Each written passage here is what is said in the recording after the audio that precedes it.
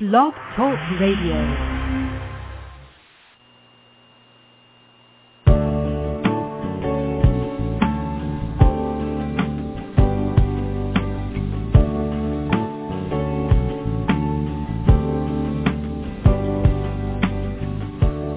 From Life in the Balance, the nonprofit organization committed to advocating on behalf of behaviorally challenging kids and their caregivers, this is Dr. Ross Greene. Welcome to Collaborative Problem Solving at Home. I'm delighted that you were able to join in. This program airs live each Tuesday at 12 noon Eastern Time during the school year. We explore a variety of topics aimed at helping you better understand and help your challenging child and implement the collaborative problem solving approach at home. If you have a question or comment, call 347-994-2981. If you call in, you'll be muted until I bring you on the air. And now, let's talk about your challenging child and what we can do to help you make things better. Hey there. Welcome to the program. You know, every time I hear that music, I think, those of you who've been listening to the program know that music means help and hope. Collaborative problem solving is a very hopeful approach. It has a respectful view of kids and gives people a lot of hope that things can be better than they are now. Of course, making things better is hard, but at least there's hope that it's possible. But that's what this program is for, help and hope. And every time I'm tempted to change that intro music, I think to myself, that intro music has become familiar to a lot of people who are listening to this program in search of help and hope. And I'm hopefully having some success understanding their challenging kids better than they were, and helping them and helping make things better than they were. But as always, these are your 45 minutes. I don't have any planned phone calls today. Wasn't the parents panel cool last week? I think it will go down as one of my most fun programs that I've done, and the best part is we get to do it every month, once a month.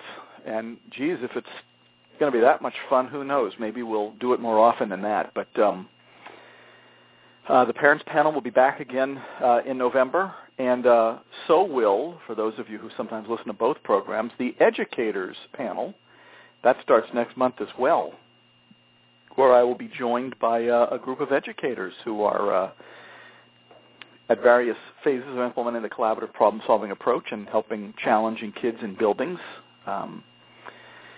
But these are your 45 minutes. This is the program about collaborative problem solving at home. So how's it going at home? I'm always struck just by the number of emails I receive from people who are just so desperate and so at a loss and having such a hard time. And that's what this program is for as well. There is hope. There is help. You do have hard work ahead of you, but you're not alone. And there's lots of other folks who've been in that situation and lived to tell the tale, and not only lived to tell the tale, but came through it, and now have a cool relationship with their kid to show for it, and some pretty cool outcomes in the kid as well.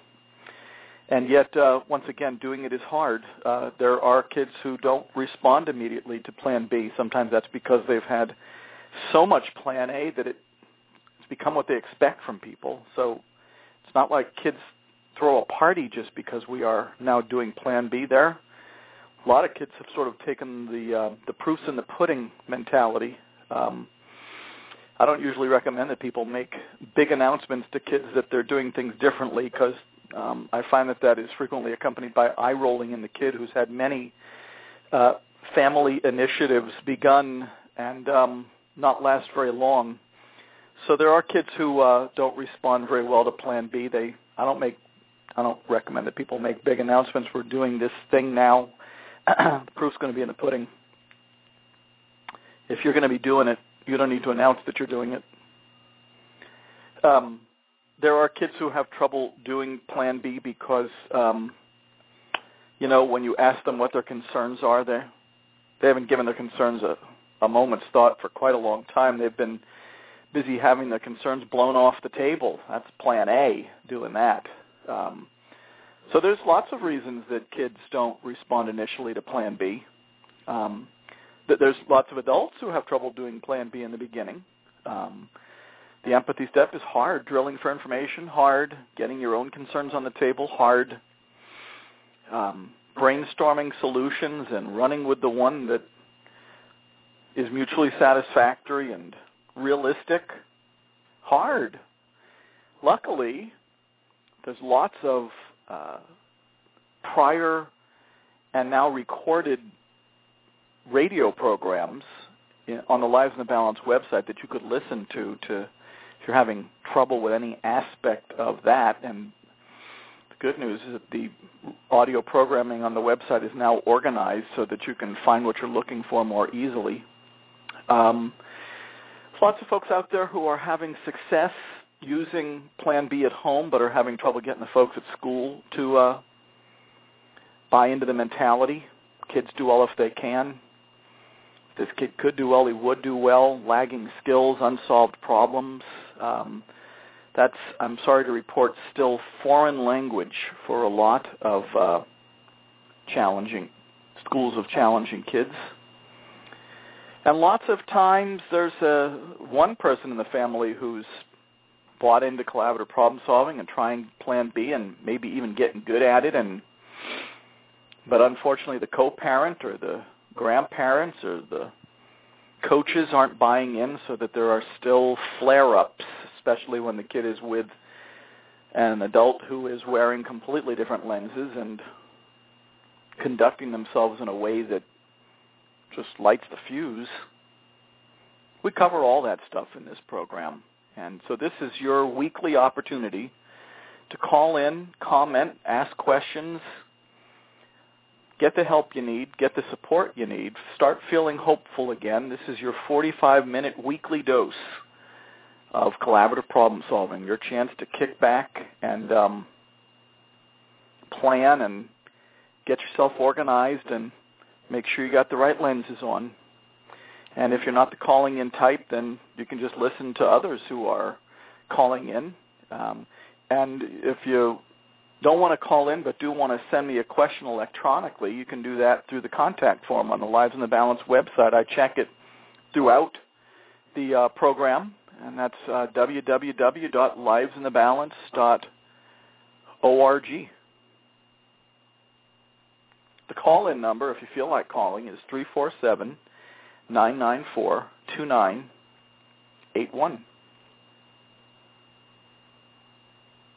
So we do have some email that once again has piled up, as you know.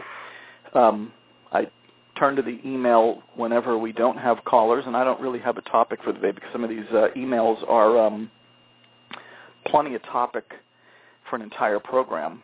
But, of course, as always, if we do get callers, then we will give them top billing and top priority. Here's an email. Dr. Greene, you say kids do all if they can.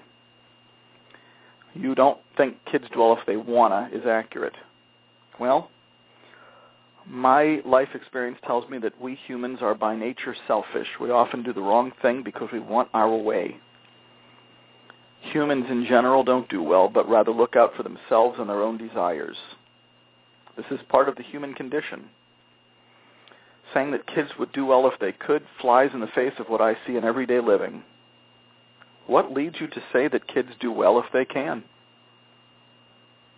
I love it. It's a great question. I agree that humans look out for their own best interests, generally speaking. We do what we think is best for us. How we do it is where the rubber meets the road, because there are ways to do things that are good for you that are at the very least not bad for others. Don't hurt others, don't offend others, don't embarrass others. Although I'd love to hear other people's thoughts on this. There's the old philosophical question, are humans innately good or innately bad? I would agree that we do tend to look out for our own self-interest, starting the minute we pop out. What's in our best self-interest when we pop out? Breathing. Then eating. And then if you want to feel okay, if you're a newborn, at some point you're going to want to pee and poop, and those are in your best interest as well. So yeah, I get it. We do look out for our own best interests, but part of being human, it's no accident that the word humane comes from human. Being human and being socialized means that at some point you come to recognize that others have needs as well, and that getting your own way in a way that is offensive to others, harms others, embarrasses others, is hurtful to others, is not the way to go. That's a crucial part of the socialization process. Kids do that if they can. They pursue their own self-interest in ways that are not hurtful to others. Kids who are lacking skills of, for example, impulse control, recognizing how their behavior is affecting other people, recognizing how they're coming across. Kids who are lacking those and some other very important skills may be having a great deal of difficulty pursuing their own self-interest in ways that are not harmful and not hurtful to others. But if they could pursue their own self-interest in ways that were not hurtful and not embarrassing to others, they would, because that's part of being socialized, and that's, quite frankly, part of the definition of doing well. If you're having trouble doing well in that way, then you're going to be getting into trouble. And I wouldn't call that doing well. So it's an interesting question. I agree that we do look out for ourselves, but part of becoming socialized is looking out for oneself in a way that is not offensive or hurtful or harmful to others. And then along the way, something else also kicks in. You start to recognize that others have feelings and others have their own best interests, and others are interested in pursuing their best interests as well. For society to function and for relationships to function, let's not get too grandiose here, but for relationships to function, people need to take each other's concerns into account, because your concerns are your way of saying, this is how this is not working for me. This is how this is not in my best interest. This is something I'm struggling with. In collaborative problem solving, you're getting the concerns of both parties on the table. Otherwise, this simply becomes a contest of wills in which two parties, often adult and child, are engaged in a power struggle in which both are trying to figure out how to get the advantage on getting what they want, and what they want is what they perceive to be in their best interests. And many parents parent that way. Many parents parent saying, well, the expression my way or the highway is a good example of, here's what I think is in my best interest. Not only that, here's what I think is in your best interest, kid. And I'm not all that interested in hearing from you about this. That's a power struggle. And plan A begets plan A. You want to have a kid looking out only for his best interests.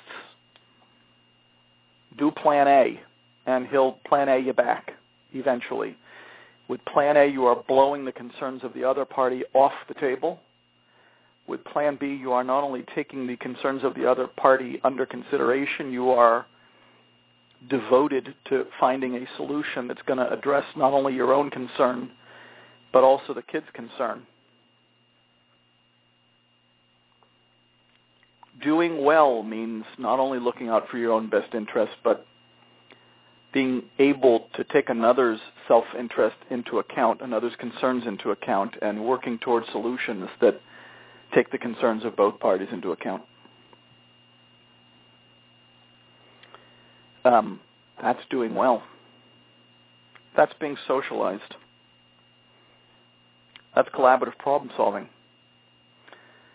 In many families, trouble between parent and adult is caused by adult using the sheer force of their will, often with adult-imposed consequences attached, to try to get the kid to be something that he or she doesn't have the skills to be yet, and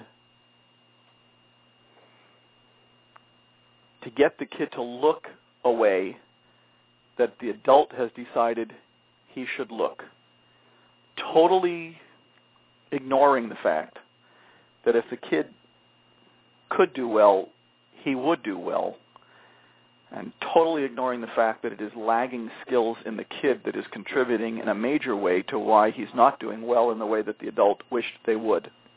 A very important part of collaborative problem solving is coming to a clear understanding of who your kid is. One of the key themes of collaborative problem solving is that the goal of good parenting is to be, the definition of good parenting is to be responsive to the hand you've been dealt. A lot of challenging episodes between adult and child occur because the adult is not so clear on what the hand they've been dealt and is continuing to try to get the kid to look in a way that the kid may not presently be capable of looking because he's lacking the skills to look that way. Sheer force of adult will won't get the kid to look that way. Under most cases I've seen, it makes things worse. Good to have an agenda for your kid. Even better to know your kid well enough to have a sense of whether your kid is ready to meet that agenda yet. Even better to have a good sense of what lagging skills are making it difficult for your kid to meet your expectations. And even better, teaching the kid the skills he's lacking so that he's able to meet your expectations at some point down the road. Now, there's one other possibility. It's possible that you may come to the conclusion that some of your expectations aren't going to get met because of something about your kid, certainly not going to be met anytime soon, in which case that's where Plan C comes in. Those are the things that you are dropping completely, at least for now, or adapting or accommodating. Quite frankly, just like you would with a kid with any other form of delay or handicap. How are kids with social, emotional, and behavioral challenges handicapped? Not the ideal politically correct word, of course, but how are they challenging? They are lacking the skills not to be challenging. Hope that answered the question. Yeah, we all look out for our own best interests, but being in relationships requires that you look out for somebody else's best interests as well, and that requires skills. And pursuing your best interests in a way that doesn't hurt or harm or embarrass other people, that requires skills too. And if a kid is lacking those skills, sheer force of will on the part of adult caregivers, with or without consequences attached, is not going to teach them those skills. Here's another question. Let me just check to see if we have any callers. We do not. Dr. Greene, I just finished reading The Explosive Child, and it explains my 6-year-old son exactly. My son is a perfectionist and has a lot of anxiety and stress to do well. He is super well behaved at school with teachers and coaches and saves his explosions primarily for me, his mother. I knew starting first grade would rock his world, and the last few weeks have been awful with explosions. His explosions are getting worse and worse, and I don't know what to do while he's in the middle of them. If I let him just go, he physically and verbally attacks me and his younger brother, and this can go on for over 2 hours. If I go in his room with him and shut his door, he throws things at me, kicks me, hits me, and screams that he hates me. I don't try to rationalize with him during these moments because I know he needs to calm down. However, I cannot go through being attacked nor having him attack his younger brother because he refuses to isolate himself. Help! It's making home life miserable for everyone.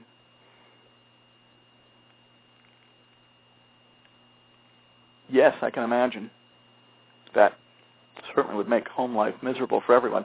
Our emailer has given us some information about her son's lagging skills. He's a bit of a perfectionist, has a lot of anxiety. She's also describing a kid who isn't challenging every second of every waking hour. Of course, that's all of them. No challenging kid is challenging every second of every waking hour. No, he's challenging at home. And quite frankly, because he's a perfectionist, it could be that he's challenging at home over things that have happened at school, and this is not an unusual scenario. While it sometimes causes some folks at school to say that it's proof that they're doing it right and the folks at home are doing it wrong, that's wrong. It's just that sometimes kids don't. This is why I don't like the word trigger anymore. I prefer unsolved problems. Trigger implies that the event precipitating the challenging episode happened immediately prior to the challenging episode, and that's not always true. Sometimes things that happen at school, the kid is able to keep himself tightly wrapped, hold it together, keep it together at school, and then they lose it at home. It's not proof that anything is being done better at school than at home. It's just proof that the kid was able to hold it together at school and then lost it when he got home over something that happened hours earlier. That's not an unusual scenario. But here's the deal. I don't have anything great for people to do in the middle of explosions because, there's nothing all that great to do in the middle of an explosion except try to keep a kid safe. But in this case, trying to keep the kid safe is getting the mom attacked.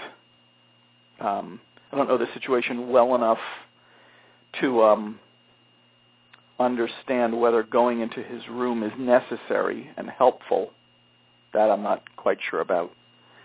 But here's what I am sure about. Mom,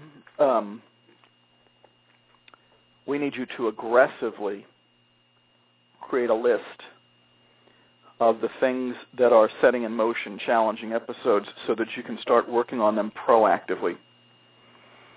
Because there's nothing incredible to do in the heat of the moment except keep everybody safe and help a kid calm down as quickly as possible. I don't know if it is the school-based unsolved problems that are setting in motion challenging episodes at home. There could be other things setting in motion challenging episodes at home, like Plan A being done at home. Collaborative problem solving is a crisis prevention mentality rather than a crisis management mentality. And that means that we want to make our list. We want to keep track. We want to begin inquiring proactively, not in the heat of the moment. When, over what, where, with whom are challenging episodes occurring. And I get that they're happening mostly at home.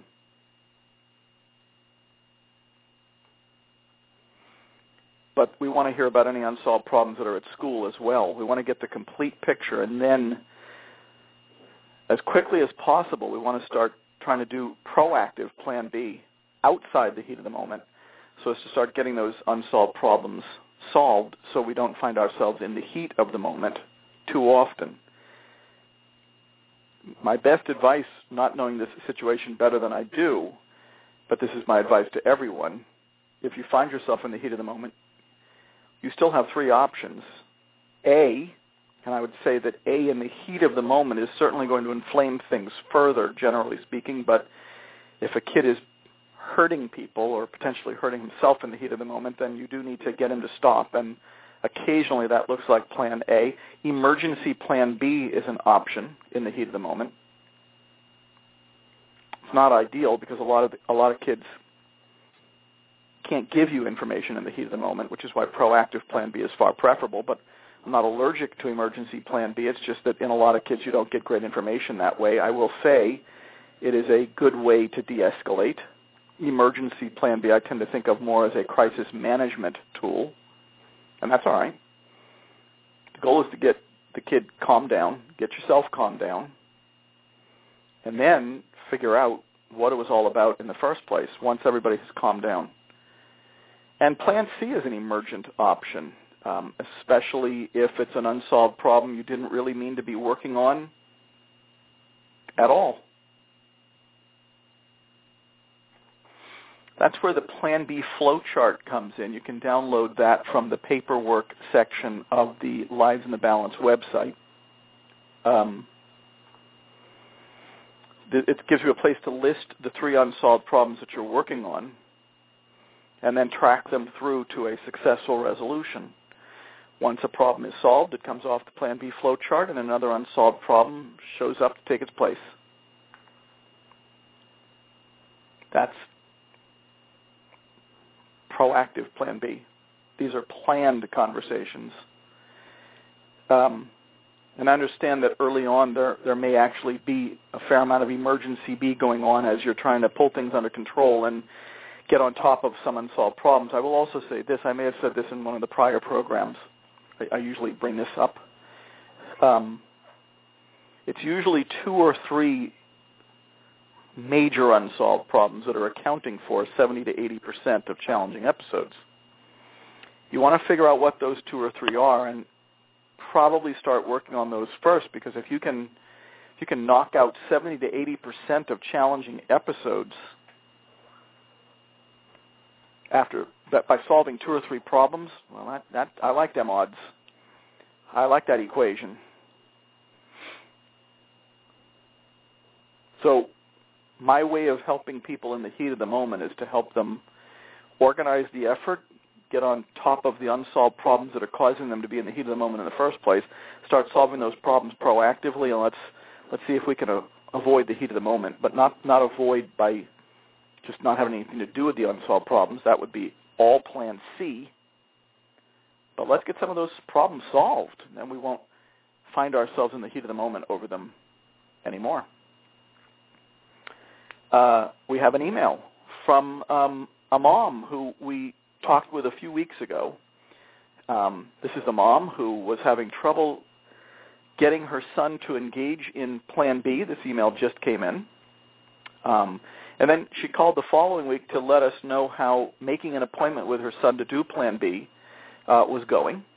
And here's an email. Hi, I thought I would let you know how things are going. We finally came up with a solution last night.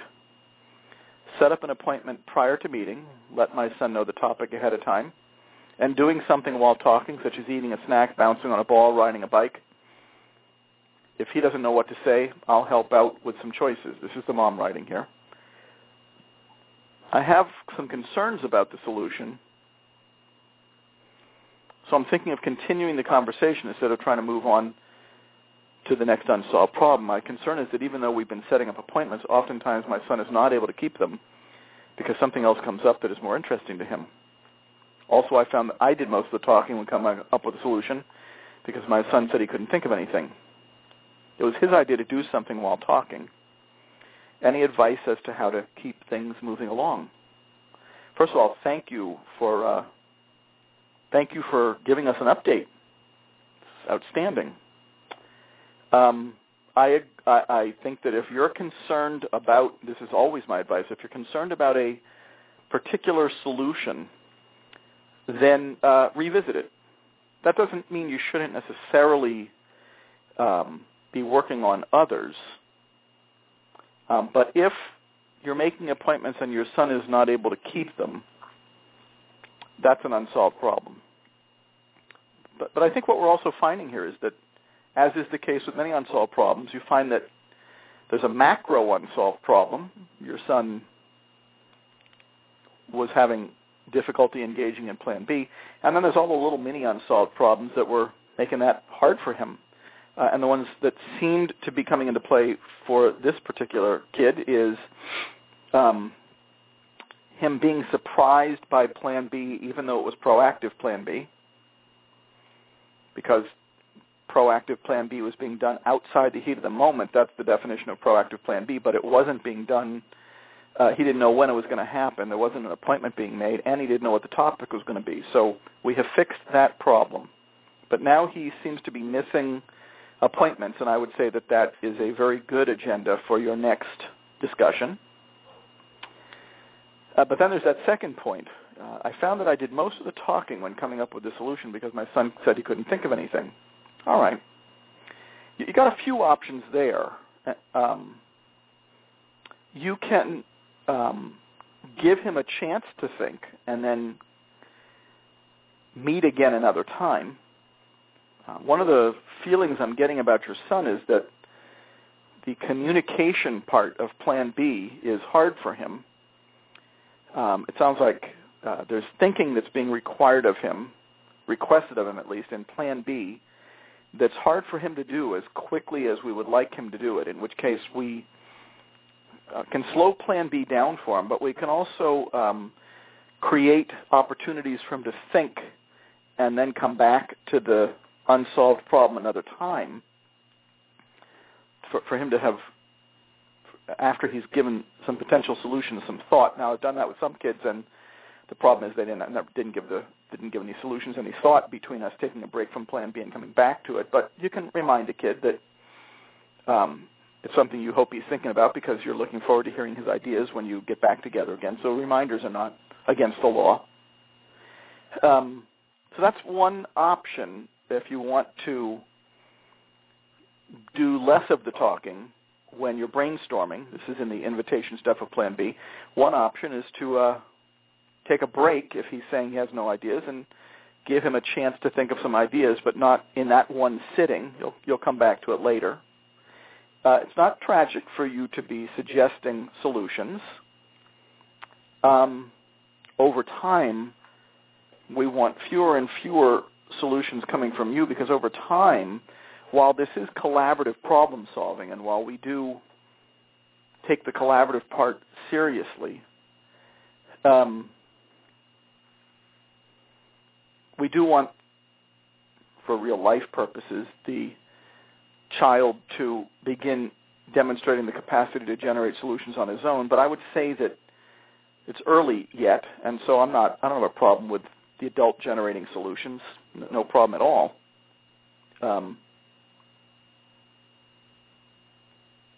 As for your question, how should you move things along? I think you've answered your own question.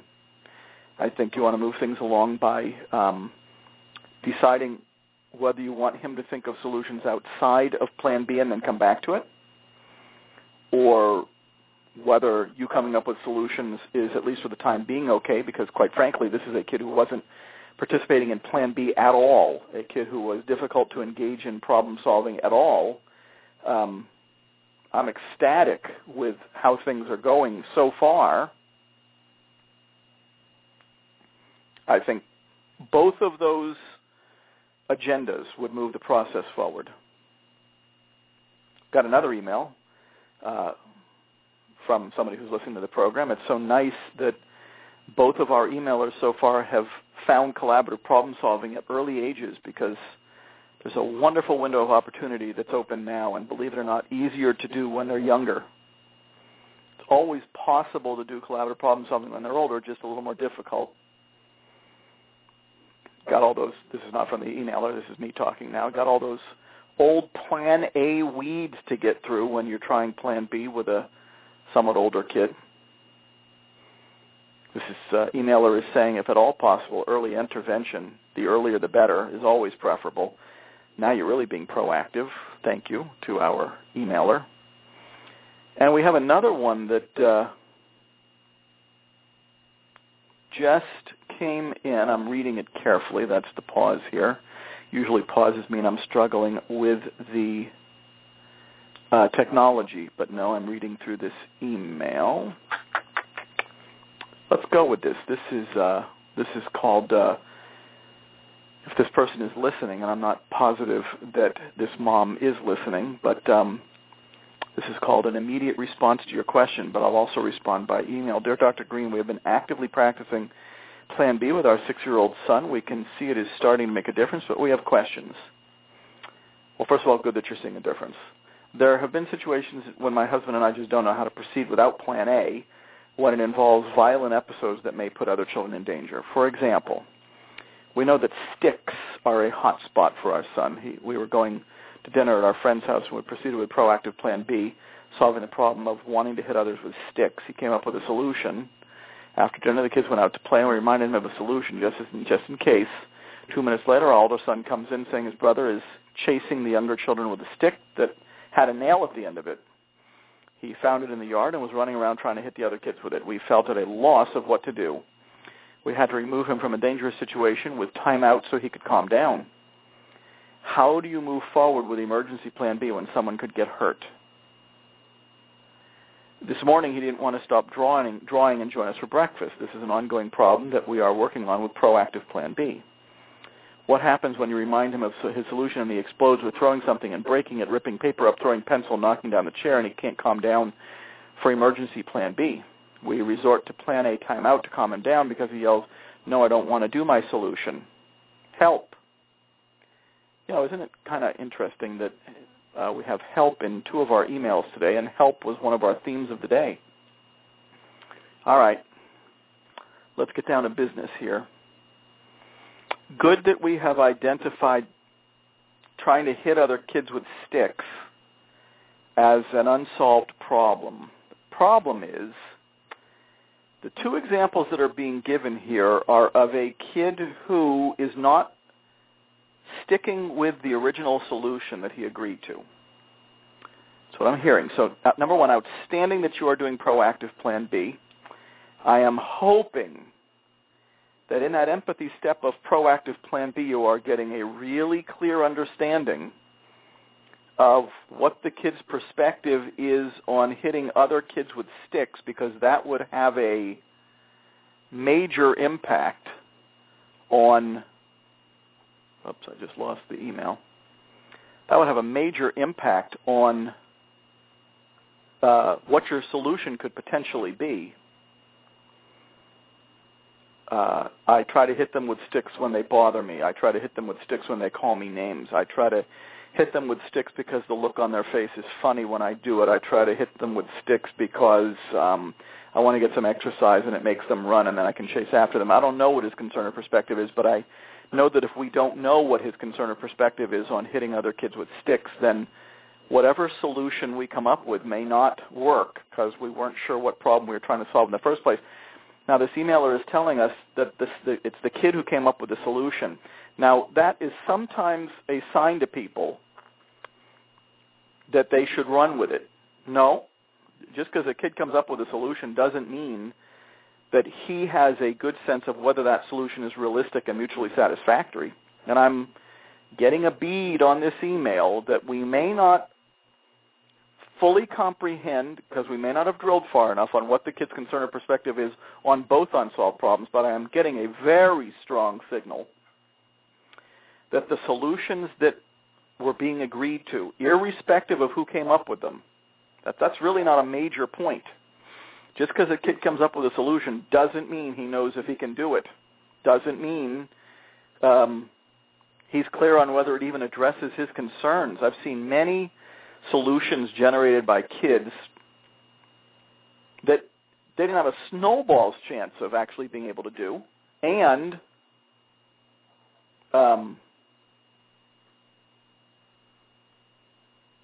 they didn't have a sense of whether it would even address their concerns in the first place. Sorry, I was looking at another email besides this one. I shouldn't do that during the program, should I? So I'm a little worried that that a kid who's yelling, "No, I don't want to do my solution," that kid may have agreed to a solution that wasn't realistic for him. Back to the Plan B drawing board. if you've reviewed a solution with a kid and 2 minutes after he goes out to dinner, he's chasing a kid with sticks, I can't imagine that the solution that was agreed to was truly realistic for that kid. That's my take. I could be wrong. You're welcome to call into the program next week. We don't have time at this point this week for a caller, but if our emailer is listening today, feel free to call in next week to give us even more details than what we have so far. Outstanding that you're using proactive Plan B. The parts that are giving me pause are, I'm not seeing anything in the email about what your son's concerns were about hitting other kids with sticks or joining the family for breakfast. In both instances, neither solution is being followed through on. That's often a sign that the solution wasn't realistic in the first place, even if the kid is the one who generated it. And it's often a solution that, it's often a sign that we may not have gotten a clear enough sense of his concern or perspective in the empathy step of Plan B. One of the things I tell people to do in the invitation, which is where you're brainstorming, is before you sign off on a solution, consider the odds of the solution working. This is something the adult is doing in their head. Literally asking yourself, what are the odds of this solution working? And if your odds are below 60 to 70%, then there is something about the solution that you're about to sign off on that is giving you pause. Don't do it. Think about what's giving you pause and make sure that whatever is giving you pause enters into the continuing brainstorming so that you can refine or modify the solution accordingly.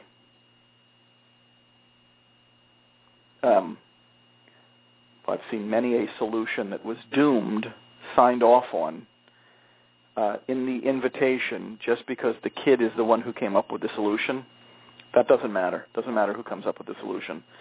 It matters if the solution is realistic and mutually satisfactory. And so what that tells you is that in the invitation, you're not done thinking just because there is a concern on the table, just because there's a solution on the table, sorry. And you're not done thinking just because the kid has generated the solution. You've still got some more thinking to do.